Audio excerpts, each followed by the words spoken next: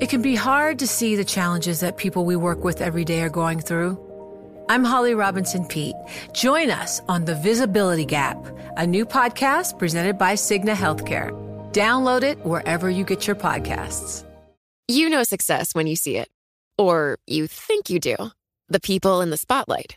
But what about those small business masterminds who succeed at making their money work harder? They do that by having a business bank account with QuickBooks Money, which now earns 5% annual percentage yield. Making your money work as hard as you do? That's how you business differently. Learn more about QuickBooks Money at quickbooks.com/5APY. Banking services provided by Green Dot Bank. Member FDIC. Only funds and envelopes earn APY. APY can change at any time. Join Bloomberg in San Francisco or virtually on May 7th for The Future Investor, Data-Powered Transformations. This 2024 event series will examine how data is not only playing a pivotal role in investment decisions, but serves as a driving force behind the construction of innovative, investable enterprises. This series is proudly sponsored by Invesco QQQ. Register at BloombergLive.com/futureinvestor/radio. This is Bloomberg Law with June Grosso from Bloomberg Radio. President Joe Biden's latest list of judicial nominations is all about California, where the federal district courts have the most emergencies and vacancies of any state. Joining me is Professor Carl Tobias of the University of Richmond Law School. So how many nominations did Biden make to California courts? Last Wednesday, the president nominated 3 nominees for the Ninth Circuit from California and 2 Central District of California and 1 Eastern District of California nominees. But there are still in California many openings that are emergencies, another 15 district ones that have no nominees. So still the state is the worst case scenario, but it's great to have at least some nominees, and to have the 3 for the Ninth Circuit is important, of course, because President Trump confirmed 10 people for that 29-judge court. Senator Dianne Feinstein said in a tweet, after reviewing more than 300 applications to the federal judiciary, I'm confident that these nominees will make outstanding jurists. If they've reviewed hundreds of applications, why haven't they proposed more nominees to fill the spots? Well, that's a good question. I assume that she and Senator Padilla sent much smaller packages of recommendations to the White House. And my guess is they are in the White House, but there are many other vacancies around the country, and other senators, I think, sent their recommendations earlier. And so there may be a bit of a backlog there, but the White House has been moving very quickly, and I assume we'll have another package of California nominees in the short term. So hopefully that will work more efficiently and more quickly going forward. So let's talk about the nominees for the Ninth Circuit. 3 vacancies, and you have Lucy Koh, she's Asian. You have Gabriel Sanchez, who's Latino, and Holly Thomas, who's Black. So is the attempt here to diversify the Ninth Circuit? Well, certainly those nominees are diverse in terms of ethnicity and to some extent experience, though all 3 are sitting judges. And of course, Lucy Koh is one of the finest district judges in the nation, was nominated by President Obama in 2016, but the Senate majority Republicans refused to give her a confirmation vote. I think because they were afraid that she would make a record and be positioned for the Supreme Court. And so the nominees are very experienced and, of course, bring ethnic and gender diversity to the court. Also diversity in experience. Judge Sanchez dealt with corrections and criminal justice matters when he was in the Jerry Brown administration, and Judge Thomas was a civil rights lawyer. Yes, and she worked at the Department of Justice Civil Rights Division as well. So you're exactly right. They bring experiential diversity, as do almost all of the appellate and many district nominees so far from this president. Has President Biden nominated any white male? A few. For example, down in the Fourth Circuit where I am, Toby Heitens is a Solicitor General for Virginia, and Clerk for Justice Ginsburg and Eddie Becker on the Third Circuit, and he is a white male. But there are very few others. That's exactly right. And Lucy Koh would be the first Korean-American federal appellate judge. That's sort of hard to believe that she's the first. Do you think she'll be attacked by Republicans for some of her rulings? Well, she may be, but she has handled some incredibly difficult and complex cases emanating from Silicon Valley, and I think done a fine job in those cases. And so I don't think there's any issue about what a fine judge she is. And so I'm certain that she will be confirmed. You mentioned that former President Trump put 10 nominees on the Ninth Circuit. Is that circuit more Democratic appointees, more Republican appointees at this point? And will these new nominations change anything? They won't change the composition in terms of appointing president. There's 16 appointed by Democratic presidents and 13 appointed by Republican presidents. And the three who are assuming senior status were all appointed by Democratic presidents. But you're earning 20 or 30 years because these nominees are much younger, of course, than the people assuming senior status who are in their 60s or 70s. So now tell us about the nominees to the district courts. Well, there are two for the Central District, and one is named Frimpong, is her last name, and she brings ethnic and gender diversity. Second is Hernan Vera, and he brings ethnic diversity. Both of them are presently judges, I think, in the state system in California. And then Jennifer Thurston, who's a magistrate judge in the Eastern District of California, which is in Sacramento, though I think she sits in Bakersfield. So they're all very experienced judges. They will be, I think, ready to assume the federal district court responsibilities. And, of course, the Central District is very much underwater these days. It has still 6 vacancies on a 28-judge court, and it has a huge docket. The judges decide twice as many civil cases annually as judges in the rest of the country. And Eastern is even worse. For decades, they have been underwater, and so it's great to have one more. But, of course, the judgeships bills, based on the recommendations of the Judicial Conference to Congress, call for 15 new district judges in the Central District and I think 4 or 5 in the Eastern District. And we'll see if that passes. There was a hearing in February, but it's not clear that Republicans will sign on, of course, because that would allow the president to make more appointments. Of course, if you don't fill all the vacancies, you may never get to the new judgeships should Congress choose to create them. The Eastern District of California's Chief Judge Kimberly Mueller in July called the vacancies crushing. And I have to ask, why is California, why are they in this crisis situation all the time? Is it the fault of the senators from California not nominating enough or not working with the prior administration? Well, to some extent it may be. I think Vice President Harris, when she represented California in the Senate, was opposed to a number of the nominees because she felt they weren't appropriate to sit in California. And some of it was political, but I think most of it was she felt they either weren't qualified or they were very conservative. And I think that was true, though more so at the appellate level.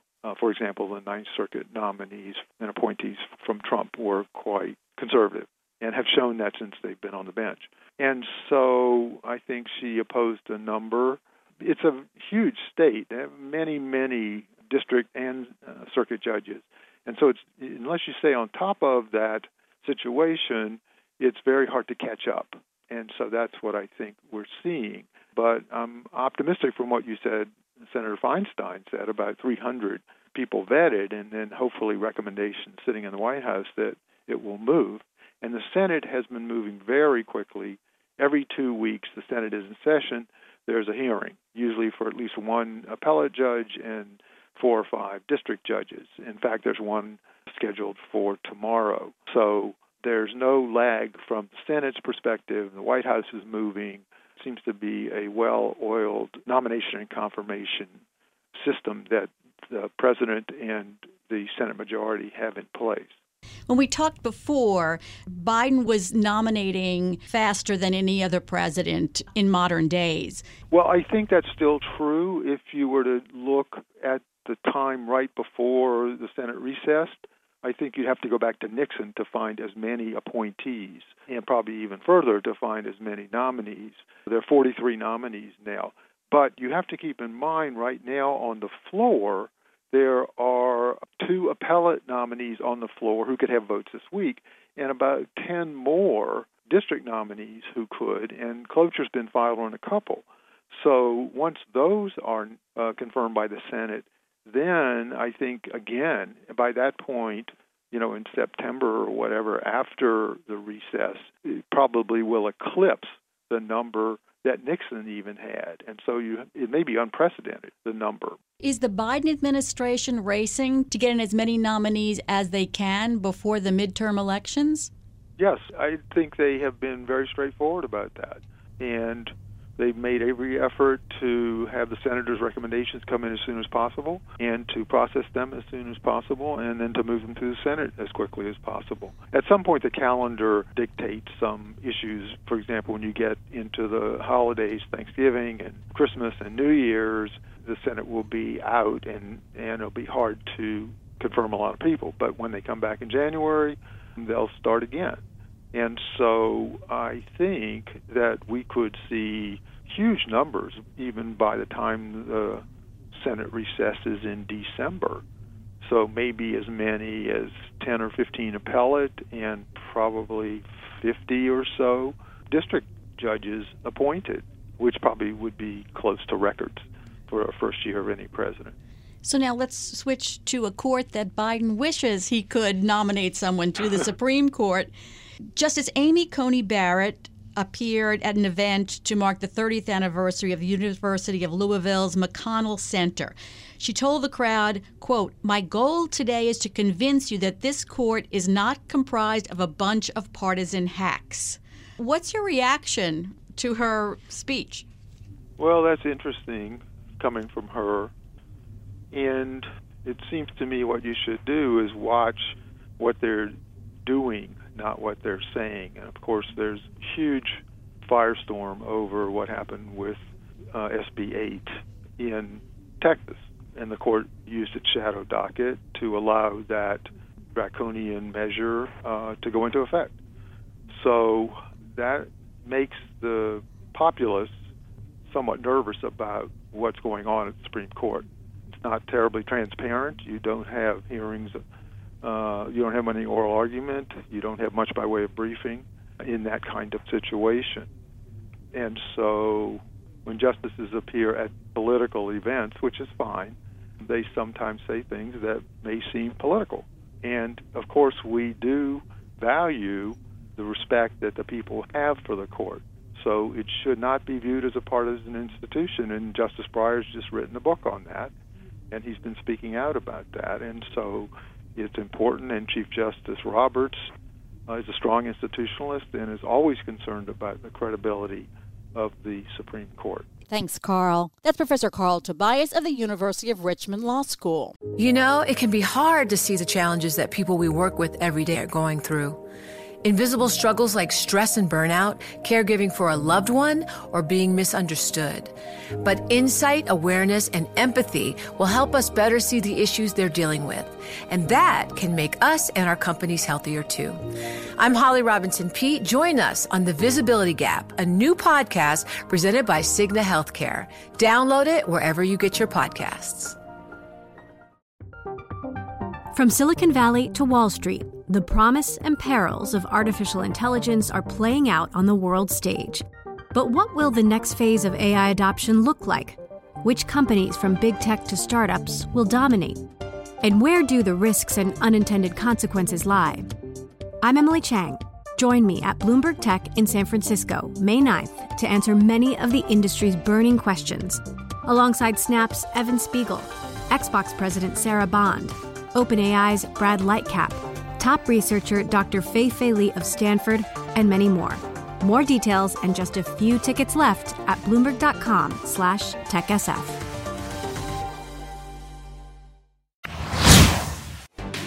After a year-long legal battle between Apple and Epic Games, a judge has ordered Apple to make a major change to the way it generates money from its App Store, a ruling that chips away at the iPhone maker's grip on the $100 billion market for mobile games. So why is it that it's Epic that's appealing the judge's decision? Joining me is Mark Rifkin, a partner at Wolf Haldenstein who represents consumers in an antitrust lawsuit against Apple. So who won this case? Did anyone win this case? I think it's a tie. I think there are parts of the court's decision that each side can claim as victory. Well, certainly Epic can claim an enormous victory in the court's decision to enjoin the anti-steering provisions for IAP. I think that's an important part of Apple's business model, and as it stands now, Apple cannot continue that particular practice, which is a major victory for Epic. So I think that's a big deal. I think it's also a big deal that the court found that Apple's 30% commission was anti-competitive and essentially unjustified. Some say that that could wipe billions from Apple's profits. I think that opening IAP so that developers can sell directly to consumers, at least for in-app purchases, risks a substantial revenue stream for Apple. I won't predict what that will be, but it certainly is a substantial revenue stream. Whether Apple can retain those developers after the court's order becomes effective is a huge question. And the effect on Apple's revenue is something that we're all going to watch over the next, several months and year or so. For the average person, how will it work in the future? You'll go into the App Store and you'll get a choice of whether to pay through Apple or whether to pay through the developer? I think that's exactly right. I think, and it's not on the App Store that this happens. It's within the app. IAP is an in-app purchase. So let's talk about a gaming app. If you're playing a game and you have the option to buy a game token or a game piece or extra lives or whatever it may be, that's a purchase that you make while playing the app. It's an in-app purchase, and you can do that from your phone or from your iOS device if you're playing on a tablet, whatever it is. But that payment now, under the court's decision, does not need to be processed through Apple. Apple won't get to collect the revenue and won't get to impose its 30% commission on that fee. You'll be able to pay the developer directly from the app for that in-app purchase. So that's a significant change to the way Apple is processing payments on in-app purchases. But there are other in-app purchases as well that are just as important. For example, if you have the New York Times app on your phone and you subscribe to the New York Times, you can now do it directly through the New York Times when the judge's order is implemented from your phone without having to leave your phone, go to a web browser, log into your New York Times account, and subscribe that way. You can do it directly from the app. So those are big changes, no doubt about it. So let's talk a little bit about her ruling. The key was defining the market in question, and basically she disagreed with both sides about the definition of the market. So why is the key defining the market, and how did she define it? Well, in any antitrust case, the first fundamental question you have to ask is what's the relevant market in which the alleged monopolist is supposed to be operating. And here she picked a market of international portable game applications. It was both broader than and narrower than the markets that each side was proposing. And what it meant was her analysis of Apple's ability to control the market and the effect on competition in the market that she defined is driven by the definition of the market. And ultimately, she concluded that Apple did not have monopoly power and did not exert monopoly power in the particular market that she defined. So the judge wrote success is not illegal. She cautioned that its market share of more than 55% wasn't enough to sustain a monopoly case. But did she indicate that in the future it could be a monopoly if it gets higher? Well, she made a point to say that there's no magic number, that there's a range of numbers in which some cases have said it's enough and some cases have said it's not. She balanced all of the factors in the record before her, and she concluded on the basis of all those facts that Apple did not possess sufficient monopoly power in the relevant market that she defined. But it doesn't change the overall legal framework of what constitutes the requisite monopoly power. In other words, it's a very case-specific, fact-intensive kind of inquiry, and she acknowledged that in her decision. So now, Apple had argued that it has a walled garden model and that it needed to control the entire App Store ecosystem to ensure privacy and protect consumers from being ripped off. Did the judge agree with that? The judge found, on the basis of the evidence presented in the Epic trial, that she could not conclude that there was anything anti-competitive about the walled garden. She recognized that it was a differentiating factor for Apple, but she did not have enough evidence in the record before her, or at least this was her conclusion, that she did not have enough evidence in the record before her to make a decision that that was anti-competitive. I'm just wondering if this decision will affect antitrust regulators bringing an antitrust action against Apple. Well, no, because I think that where the court found in Apple's favor, it was as much because of the evidence that was presented in the trial and what she felt was insufficient evidence. And I won't comment on whether I agree or disagree with that, but she said that she felt that there was insufficient evidence on some of the issues that she needed to address. But that doesn't mean that in another context, in another case, that someone couldn't present more evidence or different evidence. And so, for example, when we look at the case and we look at what was offered by way of the security justifications for locking the App Store, we may choose to present different evidence in our case than Epic presented in its trial, because the focus of our case will be different. And on the basis of the record that we create in our trial, the court may reach a different conclusion. Explain that finding of this judge about the 30% commission. Well, in a nutshell, what the judge said is Apple decided to charge 30% without any justification for doing so, and it has proven to be immensely profitable for Apple.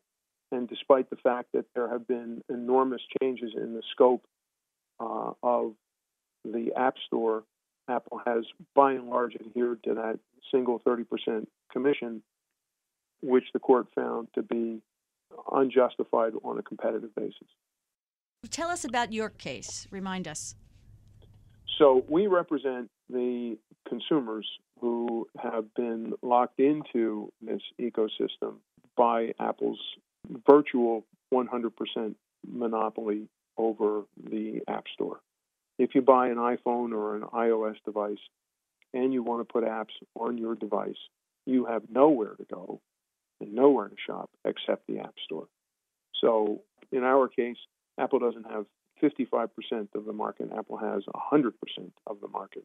And so clearly Apple has market power in the market that we believe is relevant in our case. And so that's one differentiation between our case and Epic's case. Your case went up to the Supreme Court. Give us a little bit of the history of it. So we began litigating this case way back in 2007 when the iPhone was first introduced, and we sued both Apple and AT&T, and we were successful all the way up to the point when the Supreme Court decided AT&T versus Concepcion and reversed what was the law in the Ninth Circuit that made arbitration agreements essentially unlawful.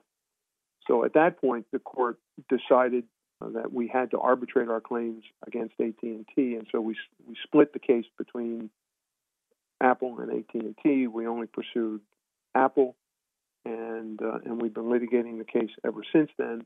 We now have two separate cases, one on behalf of iPhone customers who complain about excessive voice and data charges, and the other, the one that went to the Supreme Court, on behalf of consumers, iPhone consumers, who complain about excessive prices for apps and in-app purchases because of Apple's monopolization of the App Store and their super competitive 30% commission. So this case, and the court's finding that the 30% commission was anti-competitive, is an enormous help to us.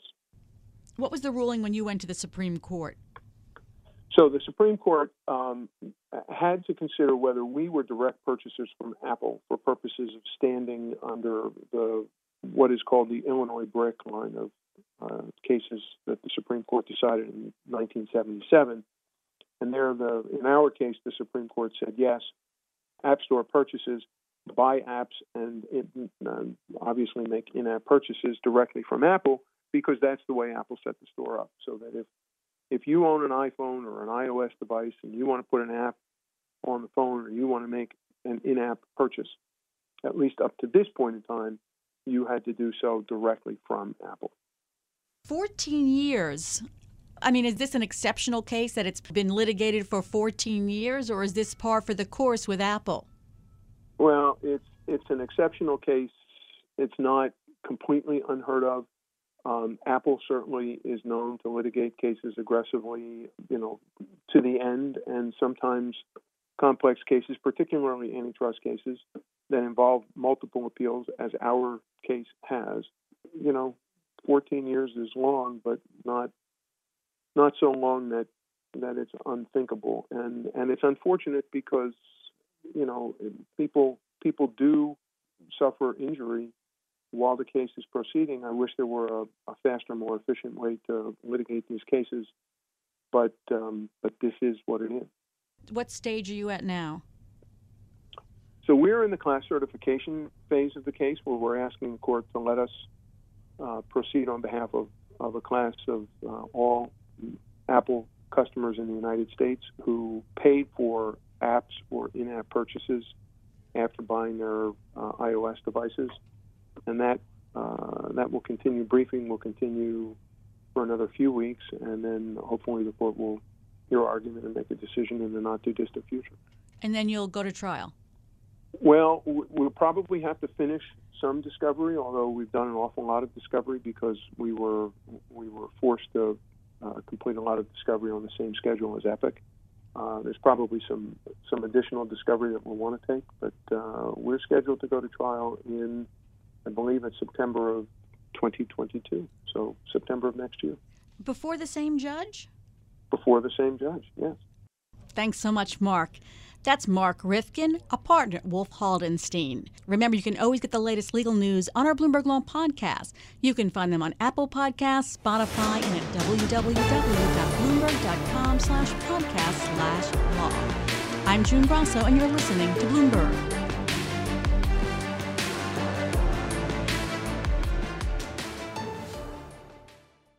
The countdown has begun. From May 14th to 16th, 1,000 global leaders will gather in Doha for the Qatar Economic Forum powered by Bloomberg. Join heads of state, influential ministers, and leading CEOs to make new connections, gain unique insights, and uncover valuable opportunities in one of the world's most rapidly rising regions. Request your invite for this exclusive event at QatarEconomicForum.com.